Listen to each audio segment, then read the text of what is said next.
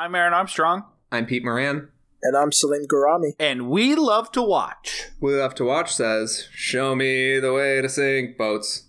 I'm hungry and I want to eat co-eds. I broke into the lake about an hour ago, and now Eli Roth is dead. Show me the way to go home. I'm tired and I want to go to bed. I had a little drink about an hour ago, and it went right to my head.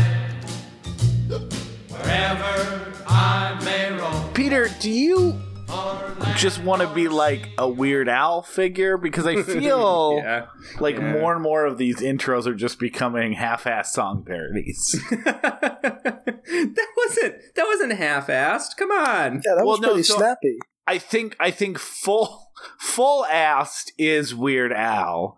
No-assed is that Starbucks episode where Nathan Fielder writes song parodies. And then half-assed is what we just heard.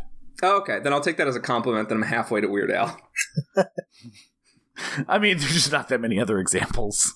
Don't get too excited. But we are here for our, what is this? This is our 6th week. We usually don't do double months, so it's so confusing. But yeah, where We Love to Watch, we're a movie podcast. We pick a theme. We do movies over the course of a month around that theme. And if we remember, we compare and contrast. And this is our 6th week because we're doing a double month. It is the summer of Scream Makes. And we are doing one of the ones that I was pretty evangelical when we were amazingly trying to trim down this list to 8 movies. We had something like 15 because despite what you've heard on the fake news, there's a lot of good horror remakes out there. And this was one I was really evangelical about. I think The Blob, Peter, the one we talked about last week, was kind of your obviously we were going to do Invasion of the Body Snatchers. Obviously we were going to do Dawn of the Dead. Just because it's very interesting to talk about at the very least. But I think it's fair to say The Blob was your kind of little baby that you wanted to make sure found its home in this summer of Scream Makes. And I think it was basically like that, and then we were both really excited to do The Crazies, and then it sounds like this was yours, Piranha. Well, actually, my 2 got removed. My number 2, one of my 2 babies were taken out because Peter's like, I want to give these 2 babies up for adoption. I want to find new homes for them in other months. So my 2 babies you'll hear later. But this is my number 3 baby, the one that I kept when I was ready to parent. I absolutely love this movie. And we'll talk a lot about it on the episode. But part of it, I've said it before on the show, that I kind of came into horror movies gradually, where I kind of started only enjoying the big, fun, bloody, gross, almost over-the-top horror movies of Dead Alive and Evil Dead 2, and then eventually kind of became a fan of horror movies in general. And this really felt like a throwback to just a ton of gore, a ton of ridiculousness, and just generally a good time at the movies, which I don't know if there was that many horror movies in 2010s. Definitely not in the 2005 to 2010 range that were kind of being made like this. So it came at a perfect time, and I was glad that it held up for me.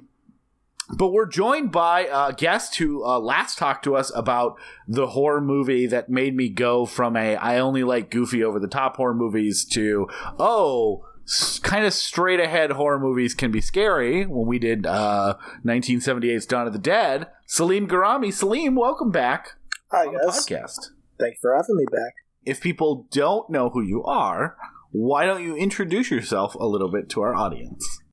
I have a film blog. It's been on semi hiatus for a little bit. Movie Motor Breath, which I have spent my first activity in a while making a huge, ridiculous compendium of 2010s related lists. Not only my favorite movies for the 2010s, which is about to come up, and that will be about 150 movies listed, but the best popcorn movies, the guiltiest pleasures that I had, best surprises, biggest disappointments, so on and so forth. So that compendium is like halfway through. I took a pause on it right now because of what's going on. I wanted to just leave the space and bandwidth for like other things going on right now in the world. So hopefully I'll get back to that really quick because I actually wanted to clear that up before my birthday, which is later this month. Yeah, and included in those lists, included in two of the lists that have been published by now, and one that will be published shortly is tonight's subject. In addition, I do occasionally write for the filmexperience.net. Anytime I have something to pitch, Nathaniel Rogers, the person who runs that blog, is very open to me. Aaron and Peter know me as that one guy who, is either violently angry about a movie or ecstatically happy about a movie on the Dissolve Facebook group. So so we did meet Salim through the Dissolve, which was a Facebook group where a lot of our guests where we met for the first time. And the thing about Salim that we came to realize very quickly is that he I forget what other commenter described you as this, but they had posted something about some movies that they liked. I don't even remember the context, but I just remember you said, why didn't you put the following movies on there as some of the best of the year, or something like that? And I just remember the reply being, look, I didn't make this list to cater to your weirdo taste. And I feel like that describes you very well. I think you have a very specific taste in movies, and I think you've on some of these lists which I've read that you've posted, I always find movies in there that you are passionate about, evangelical about, that sometimes makes me think, oh, I need to take a second look at that movie, and then sometimes makes me go, oh yes, like that exactly. I saw, like I said, Piranha on this list. I think we were some of the only two people that now I watched it 30 times because I had a kid who was like 3 or 4, but they were like, as much as The Boss Baby got a lot of shit, like The Boss Baby is actually like a pretty good version of these movies comparatively. Oh yeah. And I think there's tons of examples about that. Anytime that you kind of, I think, put your flag down that a movie is worthwhile, I am always interested because I think you do offer a perspective that definitely marches to the beat of its own drum. But is, I don't want to hear from the same people always praising the same movies. And that sometimes that, taste goes the other way too, where you tend to be, I don't want to say against, that's not the right word, but vocal about movies that have a consensus. But I've never felt like that it's from the perspective of someone who is trying to be a troll. I think that your taste is genuine and your thoughts on movies are genuine, and I think you can like a movie and always be interested to hear in the consensus or hear a perspective of someone who doesn't see it the same way as you. So I've always appreciated I shouldn't say always, when someone joins the Dissolve, sometimes it's like, what's with this guy? But it didn't take too long, I think, years ago now, to realize like, oh, it's nice to have someone who is well written, has a good perspective, but yeah, sometimes doesn't always align. But I am glad that this is, I think, so this was on your guilty pleasure list. What was the other list it was on? It was on my most underrated list, and if I'm going to be a spoiler, because it's actually the very next list I'm going to post, it was on my and these are guiltiest pleasures for the 2010s, most underrated movies of the 2010s. It's going to be on my on my top 30 popcorn movies of the 2010s list. Yeah, I think it deserves to be, like, it is. So I know you're also definitely have a lot of perspectives on various horror movies and horror movie trends. So as I said earlier, like, I feel like this is very a unique film in its era as well. Like, I just don't feel like there was a huge audience and people were getting the budgets to make fun popcorn over the top horror movies that also happen to feature a ton of kind of regressive gore and nudity and dumb jokes and a lot of other things that that just felt absent from the era. It felt like if you were going to get this gross, it was going to be a torture porn or a even movies that I like that came afterwards, like an Evil Dead type movie. Like the Evil Dead remake I like it a lot. We're going to talk about it at some point. It's not fun.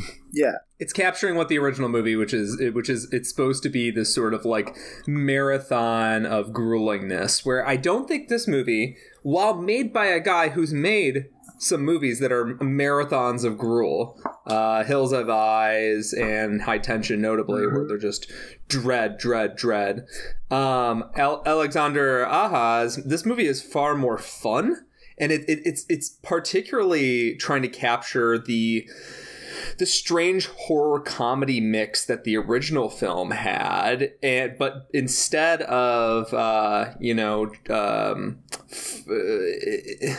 it doesn't merely just become a comedy by casting some funny people. It tries to capture that strange quality where a scene, a moment of pure, disgusting, grisly horror could be funny and spooky at the same time, which is I think a lot of that original Joe Dante movie's charm as well. It's funny that you mentioned the Evil Dead. Not to go off topic for a little bit, but like the Evil Dead remake. What's funny about it, and to be honest, I'm not too crazy about that remake.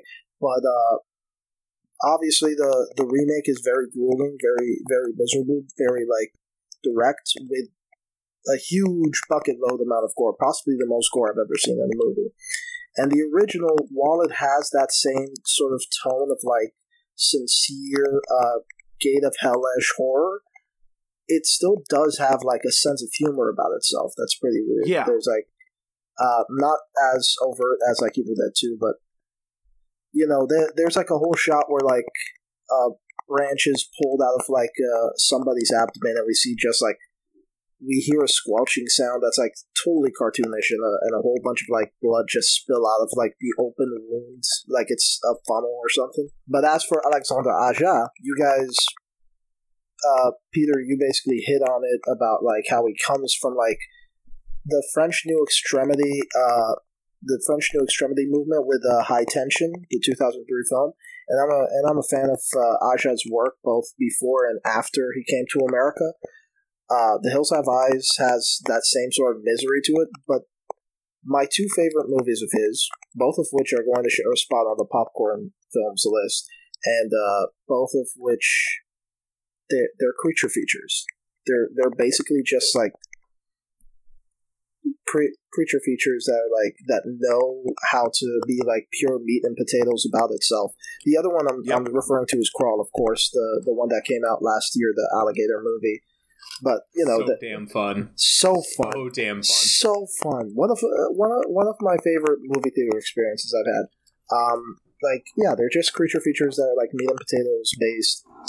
Know what you came for, give you what you come for, and then like leave very, very quickly. Like both Piranha and Crawl have extremely efficient like final scenes. They don't both are under 90 minutes. Yeah, exactly.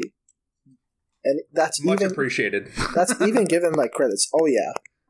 Like, especially if the point of your movie is we're going to show you a monster. We're going to actually just take a real life monster, amp it up to absurd levels, but it's largely just, a story of a couple people. Make it a 90-minute movie. That's what 80 to 90-minute movies are for, right? Is like this just like an experience, a little roller coaster ride, but a roller coaster ride that's crafted with care, the sort of care that Alexander Aja showed really early. Like High Tension is a movie I have a lot of third act problems with, like so much so that it kind of ruins the movie for me. Oh yeah. You can't deny the level of fucking craft that he showed right off the bat, man. Oh, Yeah, and we actually covered the Hills Have Eyes remake on this show like 4 years ago, I think, or something like that. We should re-release it as like during this time, because like it is one of the horror remakes that I think both of us agreed is like surpasses the original. Surpass the original and minus the like completely unnecessary like rape scene. I think is like one of the best, or if one of the only. Well, let me say. I shouldn't say one of the best. One of the only worthwhile of that like Platinum Dunes. Let's remake all the Wes Craven era horror movies, 70s horror movies. Like that one's actually like pretty well done. So he did Mirrors in 2008. Yeah, it's the remake of the South Korean horror film Into the Mirror. Oh, I was gonna make a joke. It's a remake of the Tarkovsky movie. With Kiefer Sutherland is the lead. Yeah, it's called The Ninth Life of Louis Drax. Yeah. Which is a supernatural horror film from 2016 that made box office $500,000. So it sounds like possibly now wrong. he's expanding out, even with Crawl. It sounds like he's expanding out outside of the pure horror genre a little bit, because that sounds like it's more of like a supernatural kind of supernatural experience. I don't know. And then his next project is, I think, like anime or something. It's an animated feature of some regard. Oh, hopefully he's finally giving us that sequel to the Owls of Gahul, which we've talked about extensively on another episode this month. I hope we get the Gahul owls back. Yeah. I mean, who better to pick up the baton than Alexander Aha for the Owls of Gahul? But yeah, he's a guy that I'm generally really fond of. He was a guy who I heard I was in junior high. I heard High Tension was like I was on the IMDb boards gathering up. This was pre-Dissolve days, obviously, so I had to 2003 IMDb boards. You may have seen it as like the 8th best movie of all time. Yeah. it was a horrific place to exist. I'm very glad that they nuked the IMDb boards from orbit. But the anyways, that's where I like got a lot of my early like extreme film recommendations. That's like where I sort of internalized those lists of like, these are the most extreme movies of all time, and like over time that list got broader and broader to include French New Extremity, what was happening in Japan at the time, which of all these crazy torture porn American movies is actually good. The answer is like 4 of them. 3 or 4. But yeah, the French New Extremity is a period of time that was very fruitful for a lot of really interesting filmmakers, and it helped birth Alexander Aha. And the fact that Americans were so interested in importing those kind of filmmakers at the time, like, hey, come on over here. You already have a skill and technical craft. We're going to give you a few weeks to make a horror movie. It's probably going to be a remake. Do your thing. And sometimes they would sink and sometimes they would swim. And he's one of the guys that swam. Before we actually get into the movie proper, I did want to ask a question. We had done a couple years ago, we had done an episode or a month around Joe Dante movies. I said at that point, I think he may be my favorite director. He just has a very expansive filmography, and even though he hasn't, say, produced as many of my favorite movies as some other directors, I just love the way his kind of he has both an eclectic tone, but also there's a consistency in aesthetic. Like when you watch a Joe Dante movie, it doesn't matter if it's The Howling or The Burbs or Small Soldiers, there is a certain almost ineffable quality that he gives all of his movies that make them, I think, separate from most other movies I've seen. And like a lot of filmmakers starting out in the 70s or 80s, one of his first movies that we didn't get a chance to cover was the original Piranha, which I'd always heard as a parody of Jaws. I didn't see it for the first time until about 10 years ago. It was kind of annoying to get for a little bit, and now it's super easy to get. You'd figure Corman would want as many people to give him money for his old movies as possible. Yeah, it was one of those like Netflix discs didn't have it, and then so it was basically, I mean, I think I finally ended up buying it from Amazon, and then very specific to me, the Amazon disc I got was cracked when I got it, and then they were out of stock. So like, I guess it was difficult to get in that you couldn't get it on streaming. Like, you couldn't even rent it on streaming. And it wasn't available from Netflix disc. And then for me specifically, it became even harder because the copy I ordered was broken, and I couldn't get a replacement for a little bit. But I think I expected something when I heard parody of Jaws. I expected something more along the lines of a National Lampoon type, maybe not like Airplane or Naked Gun level parody, but like I'm about to say the word lampooning and I can't get out of it, so I'm just going to say it, but more of a gentle lampoon of Jaws. And I actually like seeing it from the perspective of the mid to late 2000s when I saw it for the first time. I actually didn't get that vibe. It was just a somewhat goofy, somewhat gory, really fun horror movie that I love quite a bit. I actually think that this movie feels more, maybe it's just because it opens with Richard Dreyfuss dying in a lifeboat, which we'll talk about. So I guess my question is twofold, not to get too into the original. One, assuming you guys have you both seen the original Piranha, and do you have any general thoughts about that movie? And two, do you agree with my assessment that this feels more like a Jaws parody than the original Piranha? Yeah, I have seen Piranha. I actually watched it last night for the first time. I realized it was like one of my last remaining Dante gaps. It's like that, Burying the X, and whatever his sort of like supercut movies he made for Corman back in the day. Yeah, the movie Orgy. He didn't make them from Corman, but good luck seeing the movie Orgy. It's been very hard for me to watch. And Burying the X is one of the worst movies I've ever seen. But yeah, but anyway. I've seen some of his more recent stuff, and I've seen The Hole. But this is one of my few Dante gaps, and I think I was almost saving it for this moment. And I'm fond of it for its era. It definitely feels like it's more just. It doesn't even feel like it's sending up creature features as much. Like, it just feels like it's a creature feature with a sillier attitude.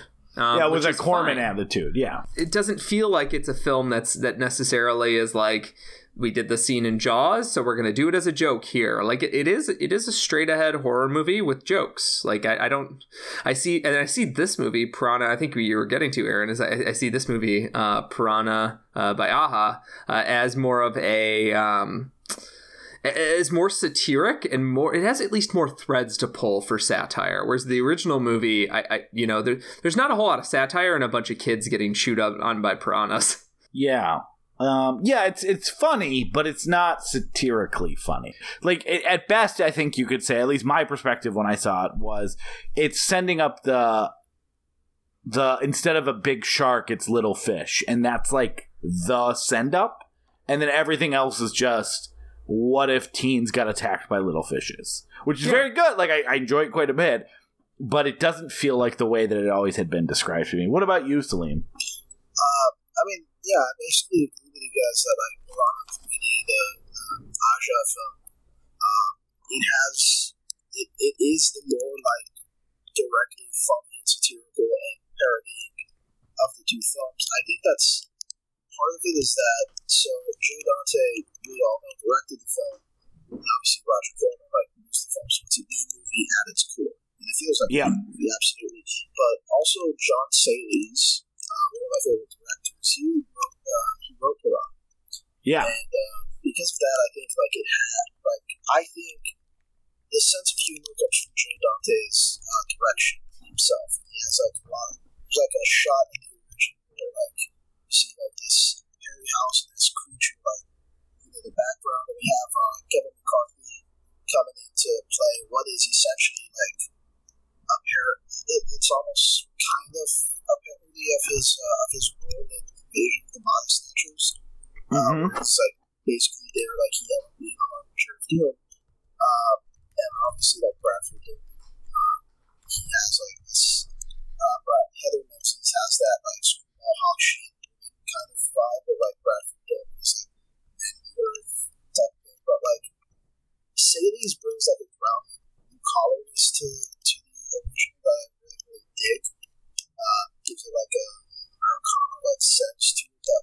Yeah. adds to it.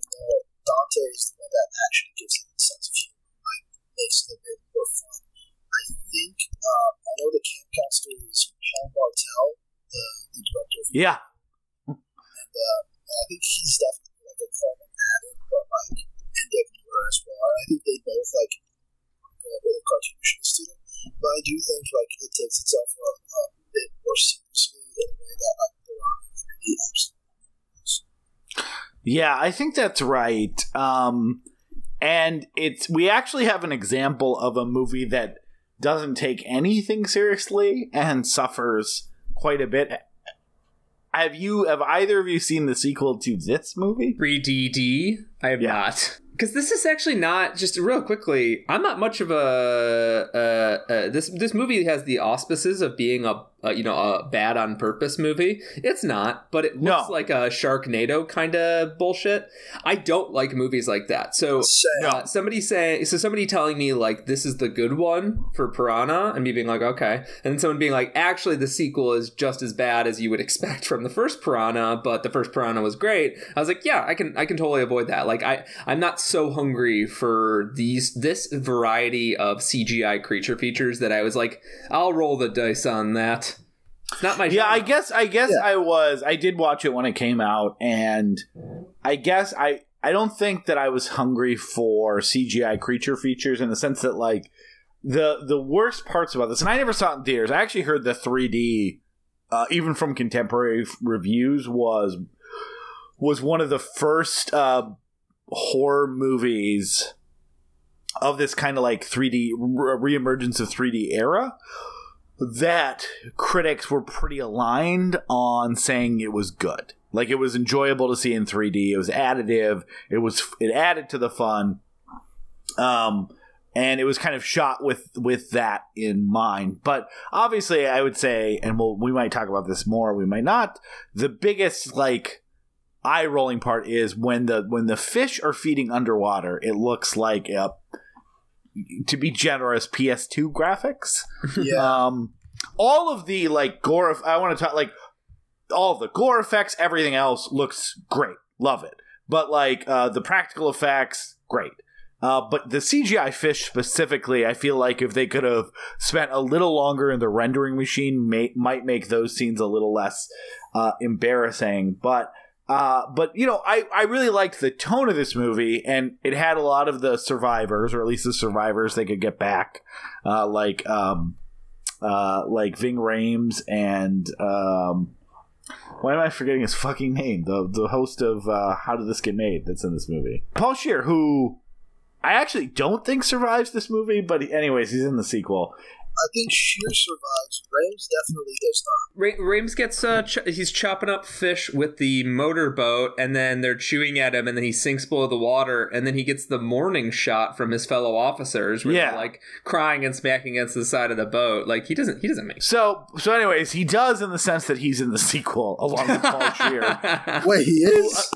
That's wild. Yeah. The sequel, so I was kind of again like I didn't expect it to be as good. Obviously, the director is a nobody, but I'm like, you know what? The first one was fun. I was looking for this kind of popcorn, over the top horror comedy energy, and this one took place at a water park. And let me tell you, it is one of the worst movies I've ever seen. It is. It's direct. It tells you how like. Yeah, and this is why I mention it to your point, Peter.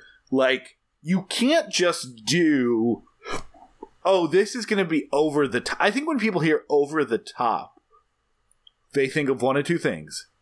One, arm wrestling with Sylvester Stallone to get your kid back from truckers.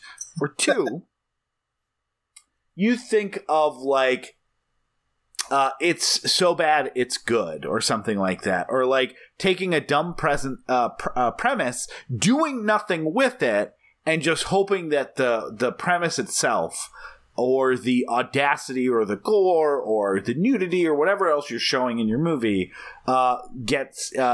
takes people and gives it an enjoyable time, or makes enough money, or whatever else they're trying to do. And I actually think, while I would never recommend anyone watch Piranha 3 Double D, I would say that is a really great example of even some of the same cast, the same idea, the same, we're going to go big and gory and over the top. it doesn't work if you don't like have a genuinely well written script and a competent director who has more up his sleeve than like blood and guts.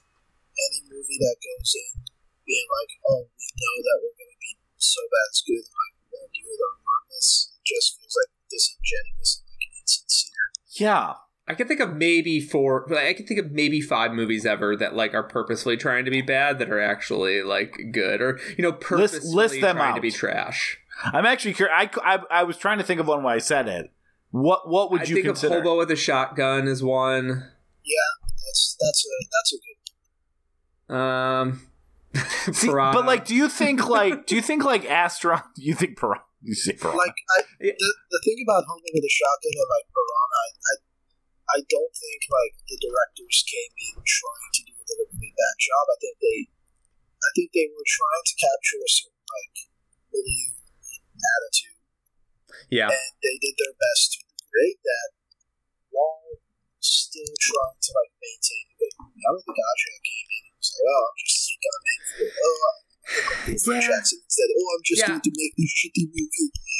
I actually don't know exactly. I don't know if I can name one, because I think like I don't know if I can name one, because like what you're ultimately doing is like you're saying, okay, so like I think the so bad it's good thing is like hard, because if you're purposefully trying to make a bad movie, it's like, yeah, Black Dynamite's amazing, sure. Yeah, Black Dynamite's or Astron 6 stuff, right? Or Astron 6 stuff, but mostly like Father's Day, because after that they got into like sincerely good. I think the closest I can claim is Paul Verhoeven's movies, where like Showgirls and Starship Troopers. I think even those show like an intelligent awareness of itself and like have a deliberate game plan to like make themselves work. I mean, I'm outing myself as somebody who actually loves Showgirls and thinks it's great. But, Showgirls is absolutely great. Yeah, but like he comes in with like a Joe Esterhazy script that's like basically the most misogynist thing it could possibly be. Works with actors that I don't think lets in on the joke themselves, kind of like how Kubrick didn't like let what's his name, Slim Pickens, know that Doctor Strangelove was comedy. And, yes. And use that to construct like a satirical, intelligent satirical film. That again in Starship Troopers. I don't know about the Esterhazy script. I don't think he wrote it, but yeah, he used like really, really fascist material. Used actors that, for like the main cast, that, for lack of a better word, one of them's in this movie too, weren't going to be good enough to get the material or to play into the satirical nature of the material. Yeah, it was basically like I think Michael Ironside and I think all the supporting Michael Ironside and what's his face, Neil Patrick Harris are the only people in Starship Troopers that like take any time to like really wink at the camera, and everyone else feels so sincere to the benefit of the movie. I would say, yeah, exactly. You want the main crew to be super sincere, but yeah, I think me just constantly proving myself wrong outside of Black Dynamite proves the point that like making a movie that's so bad it's good is making a movie that's quote unquote so bad it's good is a much more complicated dynamic than you would think, because like there's a lot of movies that aren't so bad it's good but live in that milieu, that sort of vibe, because they purposefully eschew pretension. They say, I'm going to live in this trash world and I'm going to adopt whatever trashy techniques I need to accomplish the goal, especially living in a post-Tarantino world. Where he'll do techniques that you know when you watch a Tarantino movie and he does a really weird kind of awkward zoom effect and you're like, is that the coolest thing I've ever seen or the dorkiest thing I've ever seen? Like that, now that we live in that world, it's impossible, I think, to find like any not impossible, it's folly to try and make a so bad it's good movie, because now we have films that are taking techniques from quote unquote bad movies and then using them for sincere technical purpose. Yeah, and I actually I think that, to get back to my original point, is that I think somehow Over the Top and So Bad It's Good got confused in like the mainstream movie lexicon. So you see something like this that's like has like a moment where someone's dick gets bitten out and then the dick gets thrown up at screen or at the audience on screen, which must have been even more hilarious in 3D because it's literally thrown up at the audience.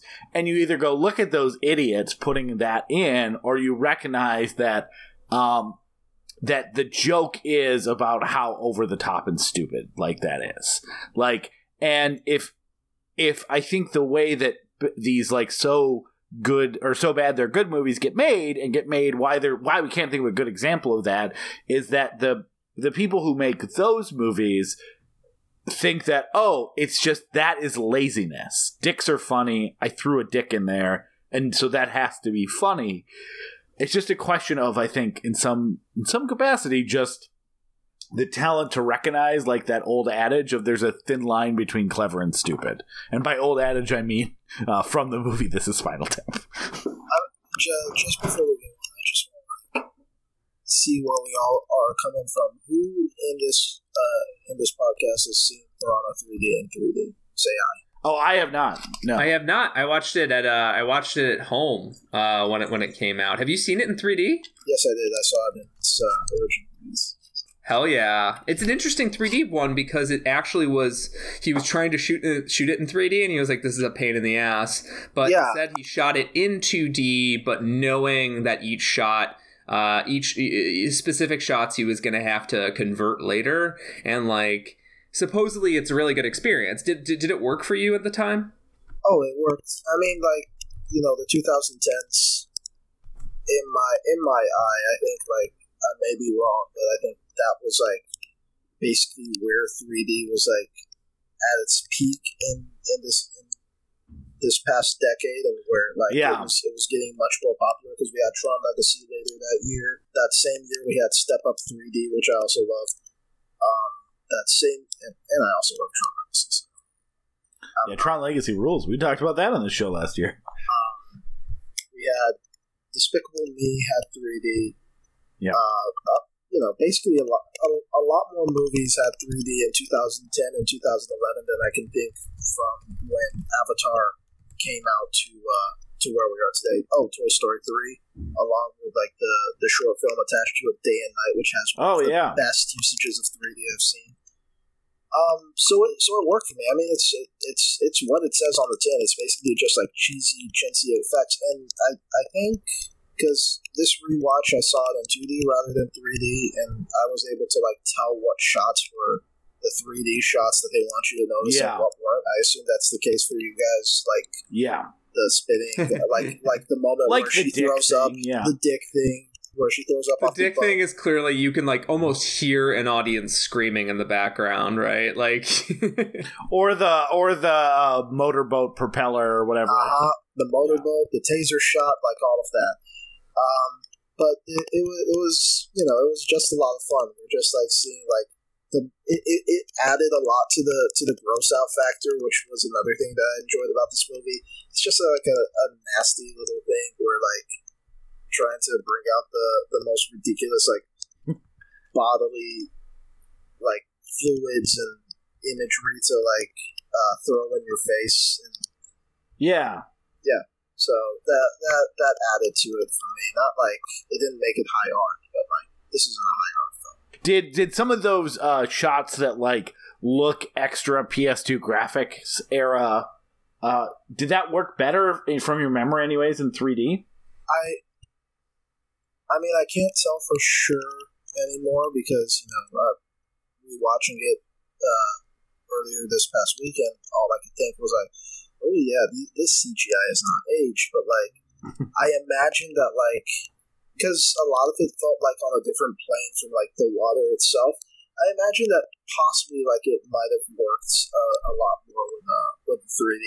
I know for a fact the opening scene with like Richard Dreyfuss sinking into that whirlpool looked like hell in 2D, but definitely worked in 3D because now there's like a depth to it that like adds to it instead of just looking like a two-dimensional drawing like spinning around for a little bit. Yeah, that makes a lot of sense. That one especially feels like, hey, even in 2010, how could something look this bad? And the only way it would make sense is if it looked at least like it added some level of momentum in 3D that just does not translate to 2D. So yeah, I would love to, when theaters open back up, I really hope like an Alamo or someone does a screening of this.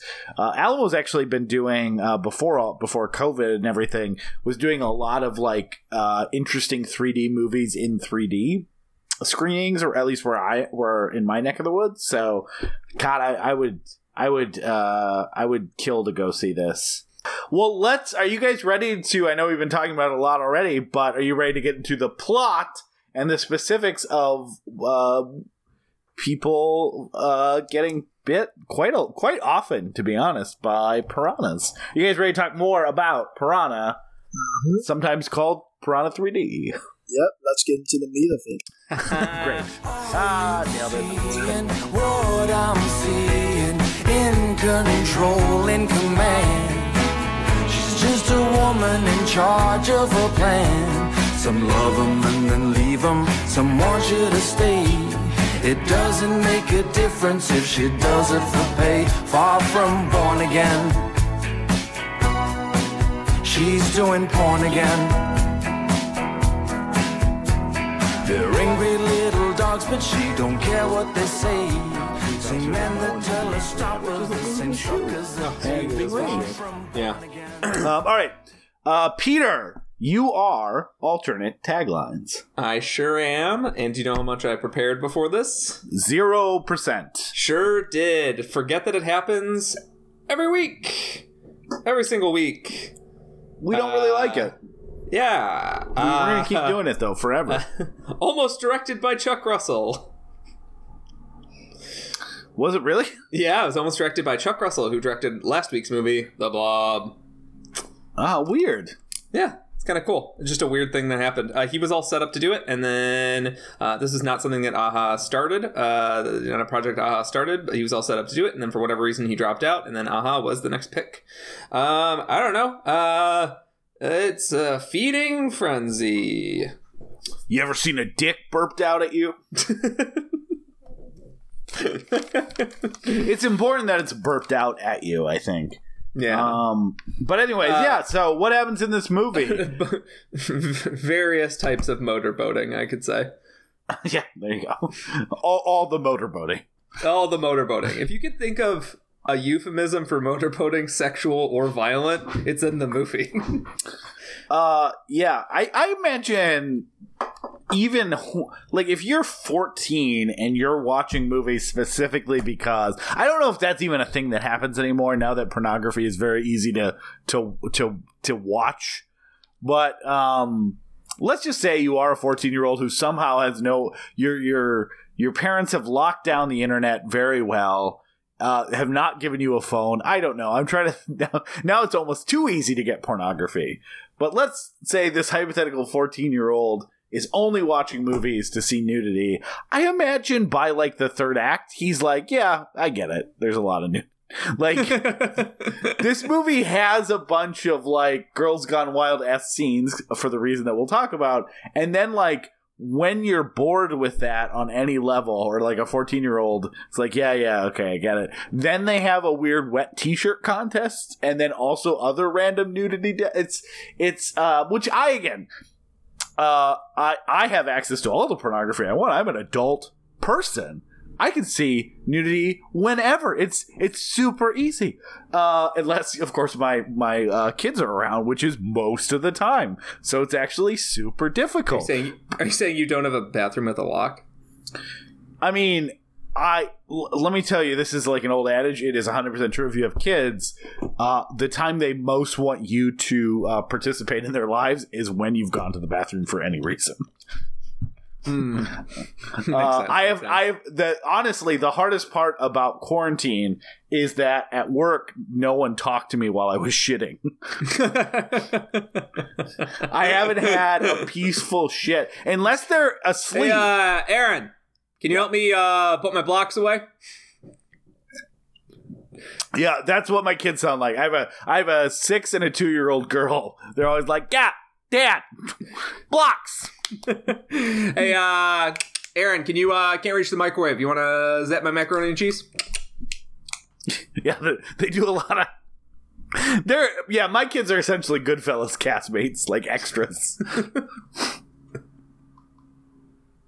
That's what I'm picturing is like them tapping their coffee cup against the door. They're sippy cups. Yeah. Hey, Dad, do you want to like get me some chocolate milk? I'm pumping. I would say though, like I like my job, whatever. If I were ever in the shitter and a coworker that someone on my team like tapped my stall door and was like, "Hey, did you ever get that report?" I would quit that day, and by quit I mean I would never return to my desk. I would just walk out the building with the toilet. Well, yeah, it's. I'm using this. Yeah, this is my severance. Right. Okay, well, I don't think we're going to recover from that. I'm just going to say the plot quick. So, yeah, this really quick plot recap. I have an alternate tagline. Oh, great. Fish gone wilder. There you go. There. It's kind of getting the spirit of things. Yeah. This did bring me back to when... What was that guy's name? Joe... It's not Estevez. I think that's someone else. Fuck, what's the Girls Gone Wild name guy? Oh, yeah, the guy that went to, you finish the story. Francis. It made me forget when Joe Francis was the thing. So I did look up, like, what happened to Joe Francis? Besides all the prison. It's a good story. All the stuff. He now lives in Mexico because they don't have civil court extradition stuff. But if he ever comes back in the United States, he owes, from what I can tell, quite a lot of money. But yeah, he's that'll the happen worst. when you make your life off of exploiting women. Some of which underage, it sounds like. Yeah, a lot of bad stuff. It really sucks that like all the people, like, again, nudity, dancing, all those things, all okay. Like any way that women want to use their body, totally acceptable. It does suck that all of these like people that are at this, that their names, like Joe Francis or Hugh Hefner, are like constantly a combination of, is this women empowerment or women or exploitation, female empowerment or female exploitation, and most of the time it falls on exploitation, unfortunately. And the fact that Joe Francis went to prison is like such a weird, beautiful note, because like I remember in junior high, before I had easy access to pornography, those Girls Gone Wild ads would pop up late at night when I like couldn't sleep. And or I had too much Coca-Cola or whatever, so I was just jacked up on caffeine late in the evening, and it was whatever, couldn't play video games. And those ads would always rile my hormonal spirits, and make me wonder what are those wild girls up to. And then I never actually saw the tape, because by the time I had access to pornography, I was not sending a man on the TV 4 payments of $19.99.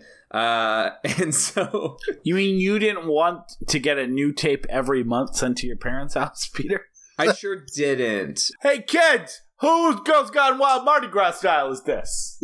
Anyone who... Hopefully not you, Peter. You're the only one that's not 18. Charlie. There was literally one person to blame it on. Well, sorry, two. I guess my dad could have been what is it? False flagging our family in this scenario. But yeah, I guess two. My brother and him could have been in cahoots, or maybe my sisters wanted it to discover just what are those wild girls up to. Should I be this wild? Should I be a wild girl? Yeah, so just for the record... The answer is no, and it is legally actionable. Yeah, Joe Francis at various times has been convicted of tax evasion, bribery, false imprisonment, assault causing great bodily injury, dissuading a dissuading a witness. I forgot he would threaten people and hit people. I thought it was just just top level pervert stuff. And then he pleaded no contest to child abuse and prostitution. So I think, here's what I'm going to say, fair target for this movie. I just love the sentence. Please, no contest to child abuse. Guilty as charged, Your Honor. I mean, based on all the evidence, no contest, but I'm not going to admit to it. Anyways, yeah. Anyway, so that's the capper on my adolescence, was finding out that Joe Francis' empire had crumbled. He was going to jail for one thing. Oh, wait, maybe 7 things? And then at that point, whatever, Pornhub had popped up. Ethical porn was starting to become a thing. He truly marked a real he was like a Goodfellas style epilogue on my life. I just don't know these I don't know how much this is going to make into the episode, because we don't need to do a whole Joe Francis argument. We still got to get into the plot of this fucking movie. What else are we going to talk about? Girls Gone Wild. It's not. Look, hopefully never again. But it is weird that, I was there, ground floor, 3 a.m. I never purchased any of these tapes. I barely knew anyone that, I think I knew one guy in college who had got the tapes. But again, 3, 4 a.m, you're staying up really late. All of a sudden, we don't have cable. It's all Girls Gone Wild, or the guy who's like, there's money for you, with the question mark, the Riddler guy. But here's the thing, the first tape is just I remember those ads, just here's the girls. They have gone wild. Buy the tape. The weird thing about all these fucking guys is oh, yeah, I'm making a ton of money. Sure, but they're all focused on the girls. Why am I not the star? And pretty soon it's Joe Francis presents. Why do you need to be a celebrity as part of this? It's such a I guess maybe not a weird impulse, because I guess the type of person that's making Girls Gone Wild sucks, and that's a move that someone who sucks would do.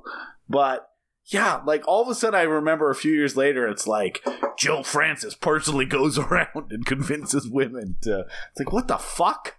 Yeah. I mean, I knew most of the conviction stuff and all the sketchy stuff about Joe Francis, and I Peter when I'd be in middle school, about to go to sleep, but watching one more episode of South Park late at night, I would run into those commercials.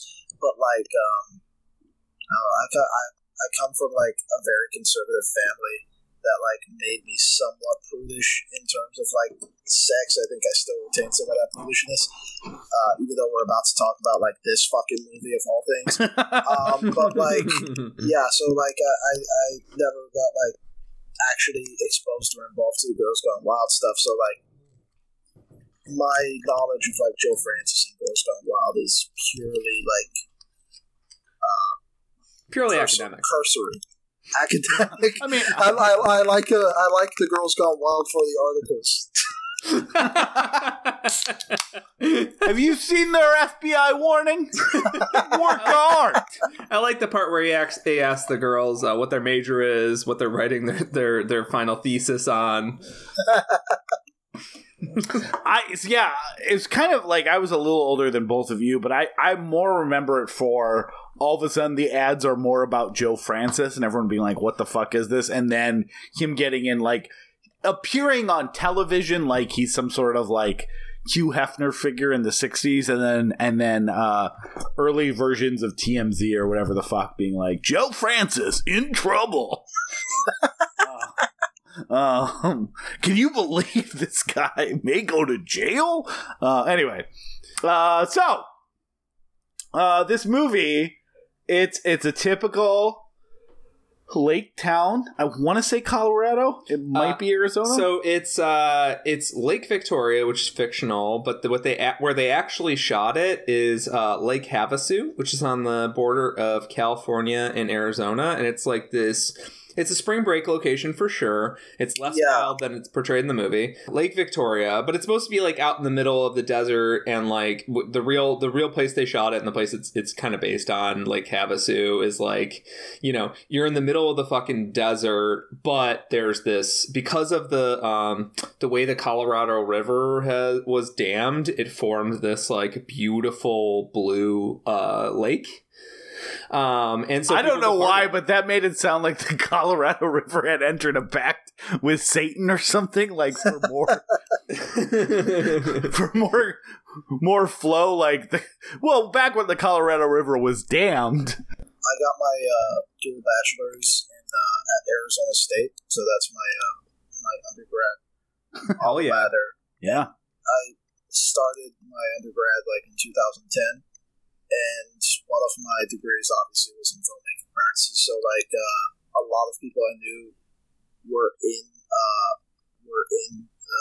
the production of like Piranha 3D. A lot of them were like either below the line like PAs or working as extras, and I can still like pick out some of my friends in specific shots, and they're like 2-second shots that don't last that very long. Some of them aren't even facing the camera, but once I saw the movie like this weekend, I was like, that's David. That's so and so.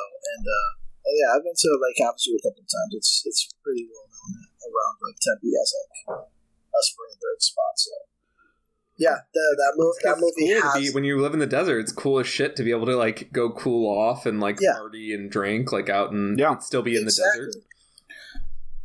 Yeah, and I would say, I don't know if we'll get back to it, but all of the location shooting and underwater stuff, minus the piranhas, looks fucking amazing. Like, it looks like the type of place that, obviously, Salim, you've been there, but if you haven't, you're like, minus all the co-eds now, it would be a great place to go get the kids out on the lake.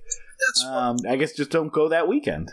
Yeah, that's one of my favorite things for movies to do, like, make me want to, like, visit the location. I can't say I felt that with Piranha 3D since it's a location that I am familiar with. You've been to, yeah. Yeah, exactly. It loses that mystique for me. But like when a movie like has that kind of like, I don't want to call it like what Werner Herzog said about like the voodoo of location or whatnot, but like a sense of location that like makes you want to go ahead and visit there. I've run into it like so many times, and knowing that it's like experience with Piranha 3D makes me feel. And that's such a great thing. I didn't know you'd actually been there. It's so great that like it's part of this movie's sort of a satiric touch, is that it's not a piranha movie that's shot in some like gross backwater bog or something, or like a tumultuous gray ocean. It's shot in bright, beautiful daylight. Yeah. Everything is shiny and glistening. Most of the co-eds, a lot of them are actually adult film actors. I think Gianna Michaels gets torn in half in this movie. Yeah. That contrast between the beautiful locations and the sparkling water and the natural beauty and the horrific violence is like it's unspoken satire. Like the idea of these beautiful young like ripped bodies and toned bodies being like torn apart in like ridiculous ways. Like, it's inherently perfect horror comedy because it's both like, oh god, that's awful, and then also funny because it's like the cops were driving around saying get the fuck out of the water, and then they're like, oh yeah, and then 8 seconds later they're getting their legs torn off. Well, and just the scale of the magnitude adds to the ridiculousness. I'm going to get right back to the plot. We're going to brush through because I know we're already like in the meat of the movie. But Peter, what it reminds me of is The Burning. Yes. Like, we talked about how in The Burning, like, why that movie's so amazing. It has basically no kills until it kills most people suddenly. And I've just never, I'd never seen another movie, a slasher movie, that was like, hey, we're not going to do this one person every 10 minutes. We're going to kill everyone at once. And then most people will survive from that point forward. And this is that same genius idea done to an almost unimaginable scale.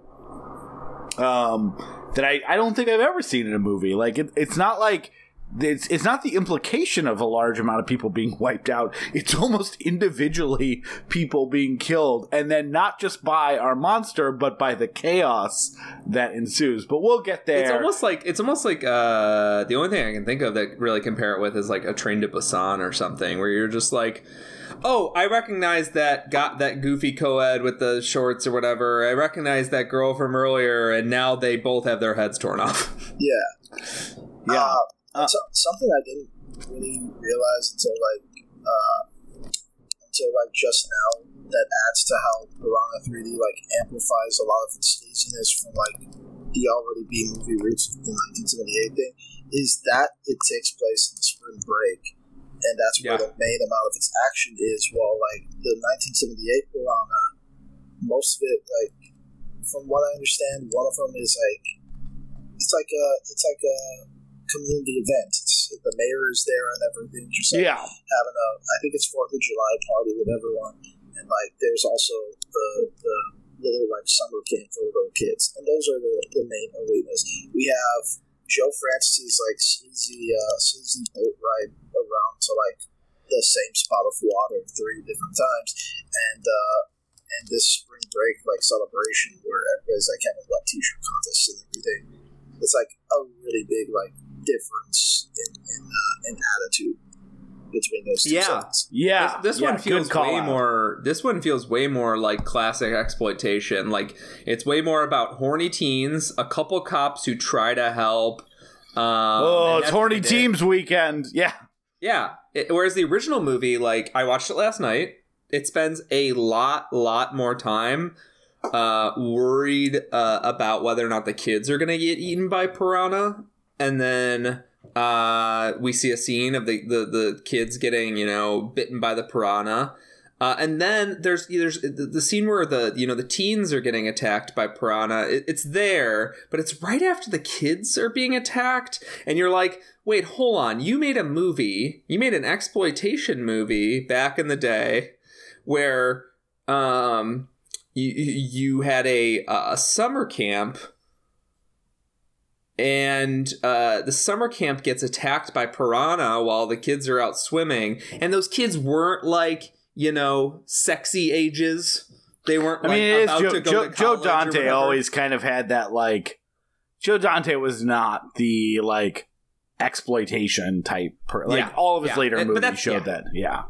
And that's probably some of the Corman touch as well. But he was like, oh no, they're just children. Like they are fully victims. They're fully innocent. This is not like a Friday the 13th style thing where they're like the 17, 18, maybe 19 year olds who are all like trying to have sex with each other. Like I was saying, sexy ages. Like like the age where people are like extremely horny, and also it's like socially acceptable to watch them have sex and get murdered on film, as opposed to 8-year-olds or 6-year-olds where it's not socially acceptable to watch them get murdered on film.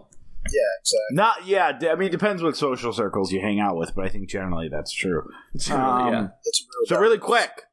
I'm just through it. Sorry. Jesus Christ! No, it's because we're getting there. We're hitting points already. Really, so this is gonna be one of our classic. We do the plot recap and then do final thoughts, almost. But so Richard Dreyfuss in a boat. He's fishing on the lake. All of a sudden, he gets eaten in a whirlwind of piranhas that get released from an earthquake. These are prehistoric piranhas, as we find out later once we meet noted marine biologist Christopher Lloyd's character from Back to the Future. In a great moment. But, so essentially they're on this lake. Elizabeth Shue, she's a cop. She's like, she has a couple kids. She's like, party weekend. One of my kids is in Vampire Diaries and sucks in that. Kind of sucks here, too. This kid is, of course, classic nice guy, deserves the girl. But, of course, he's involuntarily celibate. He's an incel. He's an incel, is what I'm saying. But anyways, this other girl comes back from college that he clearly had a crush on. He's like, I'm just hanging out, just having a good time. But she's going to go party on the lake. because she's back from college, and this dumb kid has to watch his younger brothers and sister, who are like 8 and 10 years old. So after this, Joe, why I really cannot remember his name. It's not Joe Rogan. It's not Francis. Joe Estevez. Joe Francis. Joe. It's like my brain legitimately is trying to delete all memory of this person. Does it help that his every name in the time. movie is Derek? Derek, played by, I think, my favorite Jerry O'Connell role of all time. I'm not a huge Jerry O'Connell fan. The I'm top not 2, gonna lie. at least. Yeah, what's your second? Stand By Stand Me? By Me, yeah. Yeah, but he's the worst in that movie. I love Vern. All right. I mean, The I one get that's it. anno- He's As we good get at older, playing the worst Corey, in that movie. The Corey is bad as we get older. Yeah. But yeah, he is playing a Joe Francis type who is like, hey, you're a dumb kid, you can come show me around. And this dumb kid, who I don't even care his name, decides, yeah, I'm gonna leave my brother and sister and I'm gonna go on the boat with these people who are going to make pornography and be filmed by Paul Scheer. And while his crush he runs into on the way to the boat when everyone's partying, she comes on the boat as well. And essentially they're out shooting pornography. Meanwhile, Elizabeth Shue, other cops like Ving Rhames, find out that there's been this death that they investigate. It leads them to noted actor. I don't know. This is Adam Scott, who drives. I'm actually forgetting what his job is in this movie, which is why I said noted actor. I think I put water nerd. I think he was a seismologist there to investigate the earthquake, but don't hold me to it. I watched it 2 nights ago, and I cannot remember what his job was supposed to be. He's a water nerd. Water nerd. So he takes him around. He's like, probably an underground lake there, and they discover that there's these piranhas, which they then bring to Christopher Lloyd, who's a marine biologist in the area. And he's like, these piranhas are dead! These are prehistoric piranhas. And so everyone's like, oh shit, well that seems bad. We should, so they try to get everyone out of the lake. It's not working because these co-eds just don't care for authority. They believe killing in the name of is specifically about their right to party and not racism and police brutality. So they're doing the one thing cops are supposed to. Movies are really good at finding the perfect application for cops because they just eliminate every other aspect of their job. Yeah. What if there's a piranha situation? You're going to want those cops. Sure, I guess the people that are legally allowed to tote guns can help here. I don't know, man. Yeah, the guns do way more help than you would think they do. Yeah, for a piranha movie. The original, for a piranha movie, they murdered them very, almost passively. Like, they poisoned the water, and that's the only way piranha got killed. And this Ving Rhames is like his character in Dawn of the Dead is using a fucking pump shotgun. And just shooting into the water. Get out! Anyway, so they're like, oh shit, this is gonna be bad. So meanwhile, the boat, they find his brother and sister who went on a canoe, got stranded on an island. He's like, you gotta rescue them. And Derek's like, what do you mean I gotta rescue them? I'm shooting pornography here. And he's like, my mom's a cop. And he's like, all right, fine, fuck you. So they go rescue the kids, but then they don't know how to drive the boat out of shallow water, end up getting stuck, and then end up getting permanently stuck on a rock. And the boat has a glass bottom for better for underwater pornography shooting. That breaks, and pretty soon it's chaos. People start dying. Derek ultimately falls into the water and gets his dick bit off, and then regurgitated at the camera. And what I really love about this movie, it's all at once that all the partiers on the lake, complete with wet t-shirt contests, people on boats, people playing music, like a stage and a stand, everything falls apart at once, and the piranhas start attacking. And in the midst of that, of the chaos of all the boats and people trying to not die because there's thousands of people, a bunch of people also accidentally kill a bunch of people. So it's not just the piranhas, it's a boat propeller, like, killing at least probably 100 people as they indiscriminately try to get back out of the water, or people trying to shoot stuff that accidentally gets people killed. these very wonderful gore effects that are mostly not CGI. This actually held the record for the most fake blood used on a movie until another movie we've already talked about, Evil Dead. Yep. I don't know what the current record holder is. Maybe it's still Evil Dead, but there's literally they had tankers of real blood, and they spent a lot of time on some of the after effects, so it wasn't just all CGI, and it's very much worth it. So, sorry, by real blood you mean fake blood, but exists in reality and is not pixels. No, they robbed a Red Cross. It's why we still have a blood shortage in this country. They had a bunch of that garbage blood that they're just not using. So they're like good use. Yeah, they're like Aja, but B it's like, negative. It's in water. Like, we can just actually... do we really need even fake blood? We could just dye the water red. He's like, real blood. I'm French. So Elizabeth Shue is like... gets a call from her kid who's like, I'm so sorry, Mom. I went to go... be a location scout on a pornography movie. Also, your other two kids are here with me. Whoopsie daisies. And she takes Adam Scott. They go to rescue. Most people die except her blood relatives and the incels crush. And they explode the boat, which is like dynamite fishing, kills a lot of the piranhas. They're like, oh, I got it. We just throw some explosives into the water, and it's going to kill them all. And then around that time, when they feel like they've had their victory, Christopher Lloyd's like, hey, I just did a medical examination on this piranha. It has no sex organs, which means it's a baby. And, great ending tag. Adam Scott's like, wonder where the parents are. A giant piranha takes him out of the boat, eats him, cuts to credits.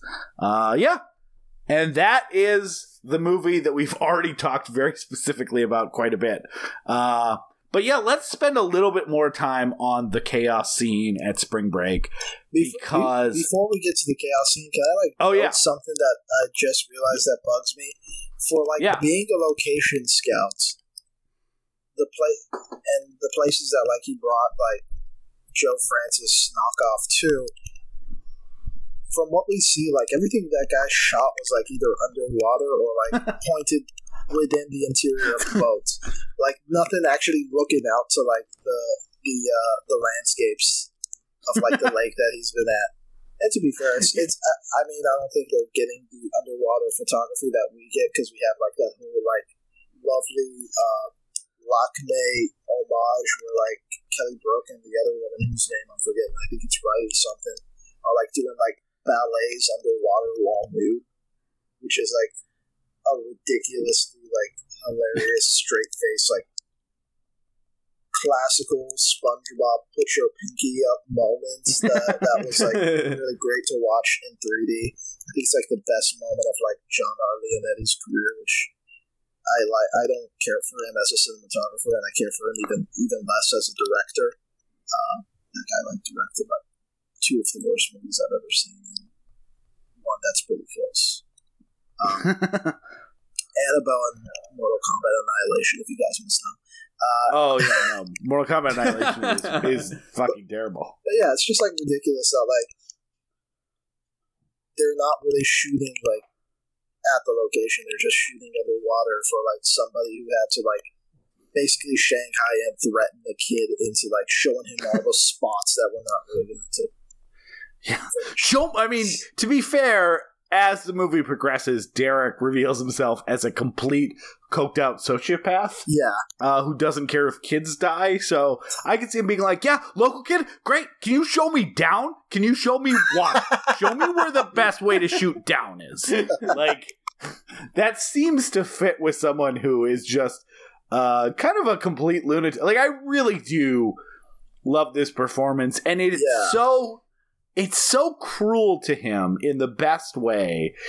It's rare that a movie could be this cruel to a character and for the audience to not feel some sympathy towards them at some point, or just feel like it's being a little bit too blasé about the absolute torture and pain this quote unquote human being has gone through. And by making it a Joe Francis parody, they have removed any element of empathy in a very genius move, so that they can have him be his entire bottom torso stripped down while he's still alive, recognizes his penis has been bitten off.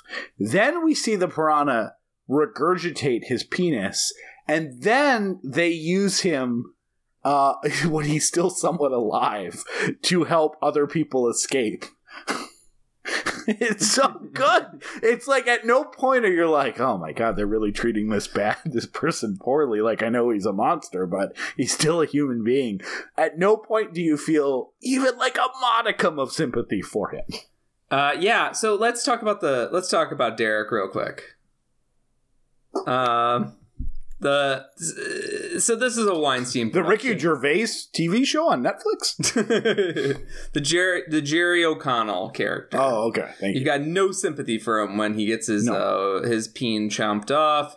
He gets chomped a few times. And he's this sort of guy who, like, he's shown as a predator immediately.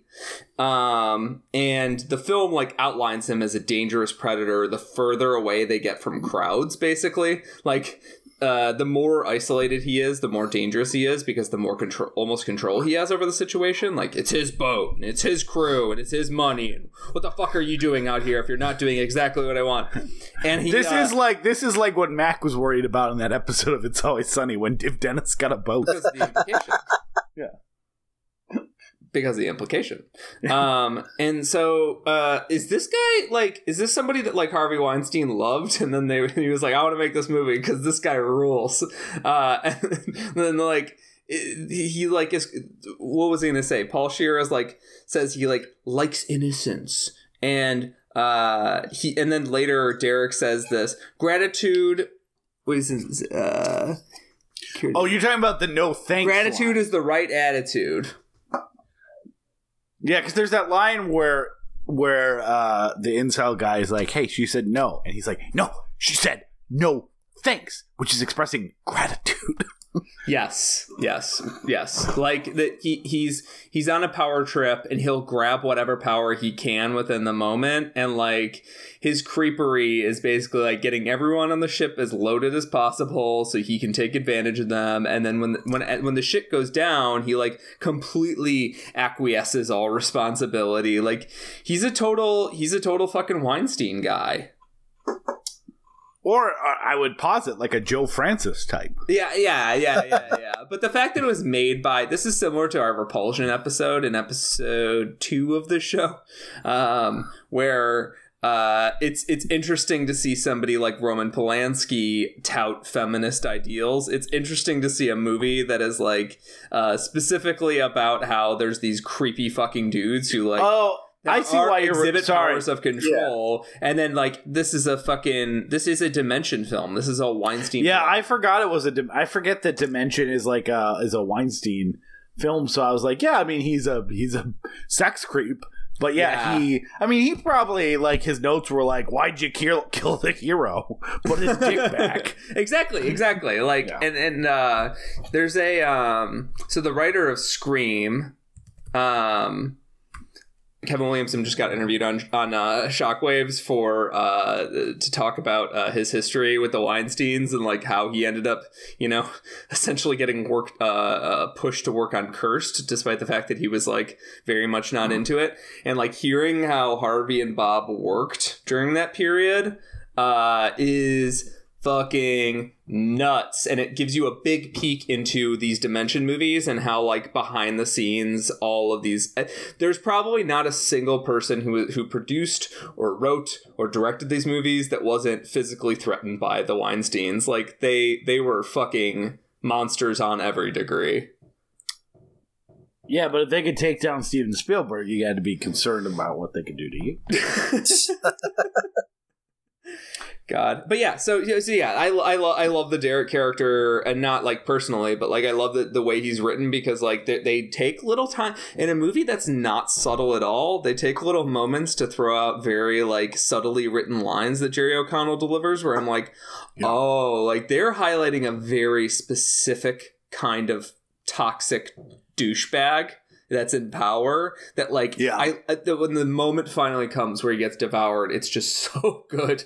It's so satisfying, and it's great that, again, it's not that he gets killed, it's that they maim him and then they go back to like continually stomp on his corpse, which, again, I cannot think there's so many movies where they do that in like a gleeful fashion, where even from a villain perspective you're like, this kind of sucks, like they're going too far, and they just, by lining it up with the Joe Francises and the Harvey Weinsteins of the world, like, they make someone who is so beyond, like, redemption that they're allowed to do all of these things, and it doesn't feel cruel. And I think, you know, we talked every act of cruelty is just funnier. I mean, there's like, I mean, in the slasher genre, you know, you're full of like all these expendable main characters that like were expected to like cheer for their death and like expect their death.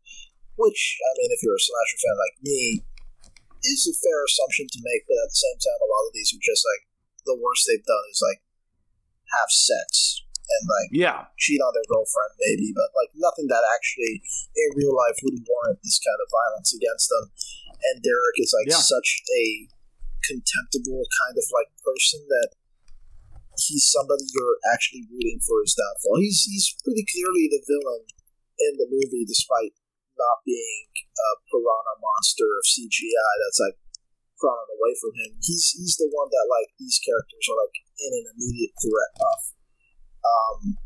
There's like something in Crawl that's like, because Crawl is notable in that like the two characters, because they're likable, I guess Aja decided not to have them like killed, and then Crawl has like 3 characters like looting a nearby gas station for the most part that seem fine, except like one of them ends like, it's hilarious to me, but like right as like this woman is about to get eaten by like an alligator, the very shot that like has her like crawling on the boat away from the alligator has her hood like come down to reveal she's got like white girl dreads, and immediately I'm like, okay, go for it, Gator.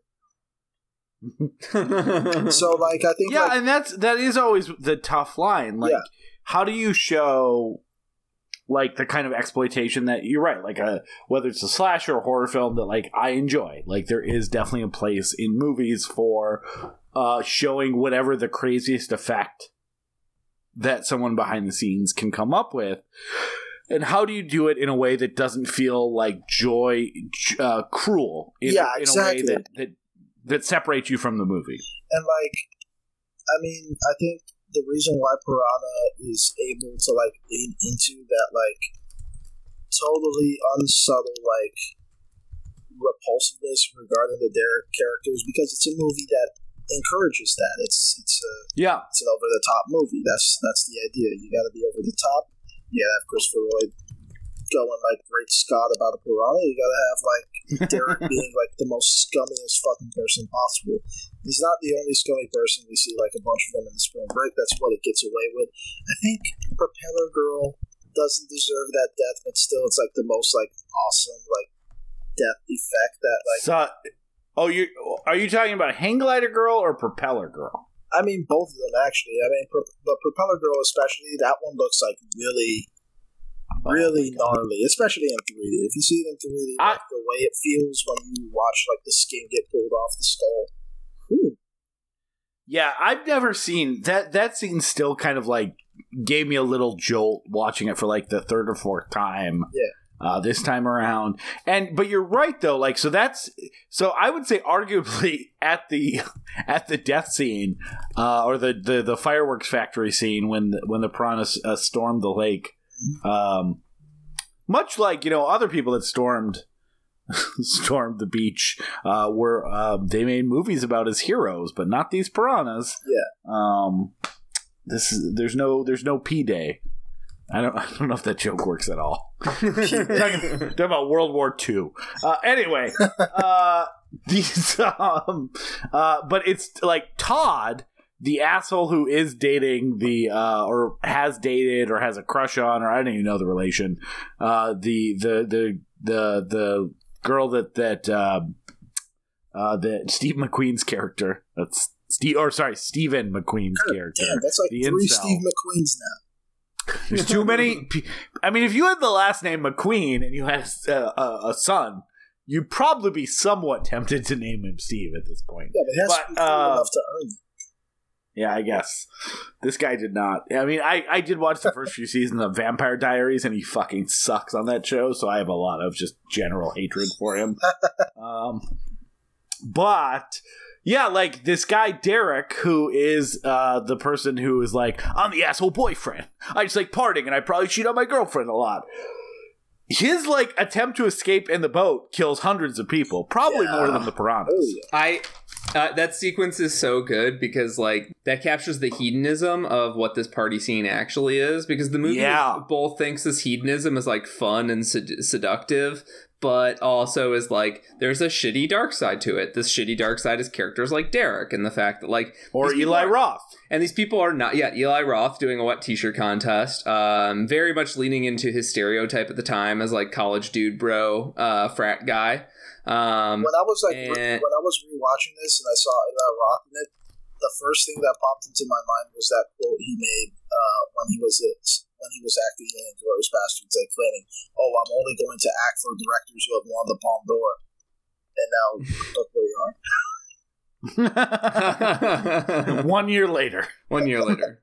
But yeah, so he, but yeah, so I think that sequence is a fantastic way to sort of, add even more satiric contrast to the sort of beautiful bodies being torn apart in a beautiful, sunny place.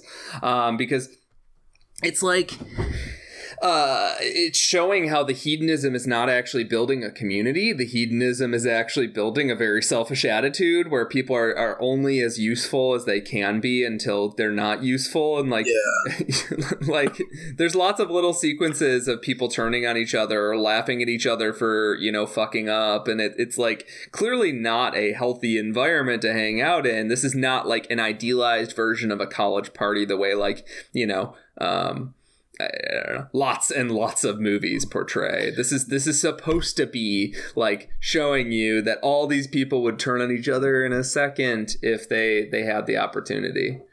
That's such a great call out because it is true. It's at no point does and again, I'm not saying there's anything inherently wrong with going and having a college party. I went to many of them. I spent spring break in Canada, but we didn't hang out on the beaches. We were able to drink legally, and that was important at bars. But there is, you're right, there is like that kind of MTV TRL, that glorification of like, of maybe not like the party vibe, but the kind of like just general date rape atmosphere. Like men are there to fuck, women are there to get fucked.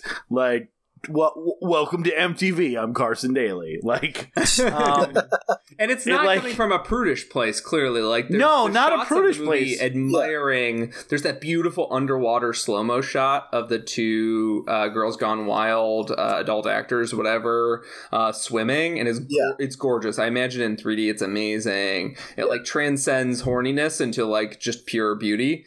Like the movie understands that like all this stuff is super, super fucking appealing. It's not coming from a prudish place. It's coming from a place where it's like, hey, here's what happens when you treat each other like objects. Yeah, I think like one of my favorite instances of the movie trying to like show that in addition to like this hedonism, this indictment of hedonism that like you totally pulled out of the film. That's like really impressive, Peter, I gotta say. There's like that opening moment where like the little sister of Steve McQueen's character, fucking Steve. The little Stephen R. I'll try to remember that. But the little sister of his character is like just sitting down next to Kelly Brook, and all she goes is like, "Oh, I like your boobs." Like in this totally like straightforward godless way, and it's just like a little girl saying it, basically giving the mission statement of the whole movie to begin with. So that is kind of a sweet scene.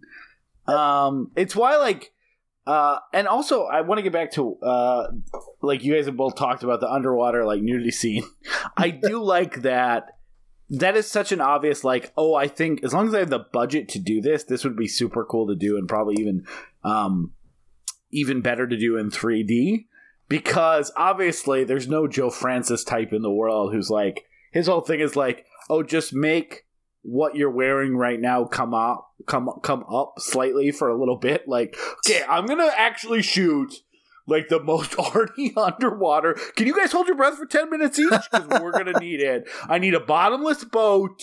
I need everyone to be very silent during the shot.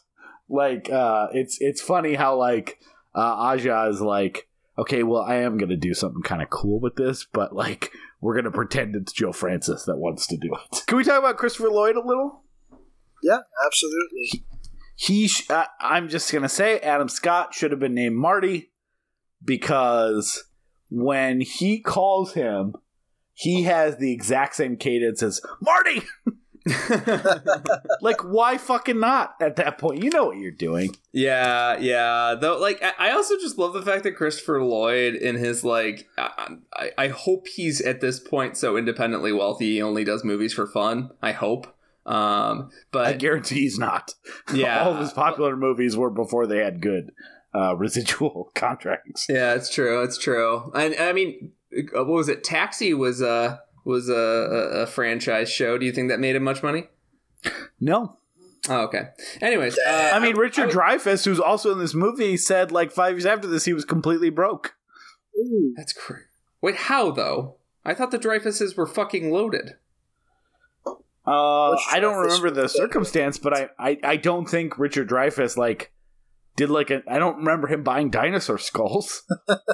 He didn't go the Nicolas Cage route? No, like the Wesley Snipes. I mean, I don't know. Like, he just said that, he had, I mean, I think it was, I'm not going to get it right from memory from something I read 3 or 4 years ago, but like something with, you know, bad people managing his money and like a career that went from, you know, being nominated for Academy Awards and starring with some of the biggest directors to like getting bit parts in movies. Yeah. There's a lot of people who suddenly became accessible who, could show up in movies like Red and just collect a paycheck next to, Bruce Willis. It's always hard. Like, I know I'm not saying anyone should feel sympathetic for people that used to make more, especially when it's millionaires now. But I imagine it's always hard to downscale a lifestyle, and all of a sudden you just can be out of money someday. Yeah. I mean, that's Hollywood, right? Like, that's why you have to. The only people that really like do well are people that pretend like they're gonna get paid $0 the next 5 years. It's why Jay Leno has never touched his Tonight Show money. Did you know that, Peter? This guy. I didn't know that. I didn't know he did that. Touch his money. Did you know this? Have you heard about this? That's wild. So this guy. Okay, someone be the Kevin Eubanks. Just go, whoa, Jay. Whoa, Jay. Whoa. This guy, rich asshole. No kids. Tons of cars, possibly. He doesn't touch his Tonight Show money.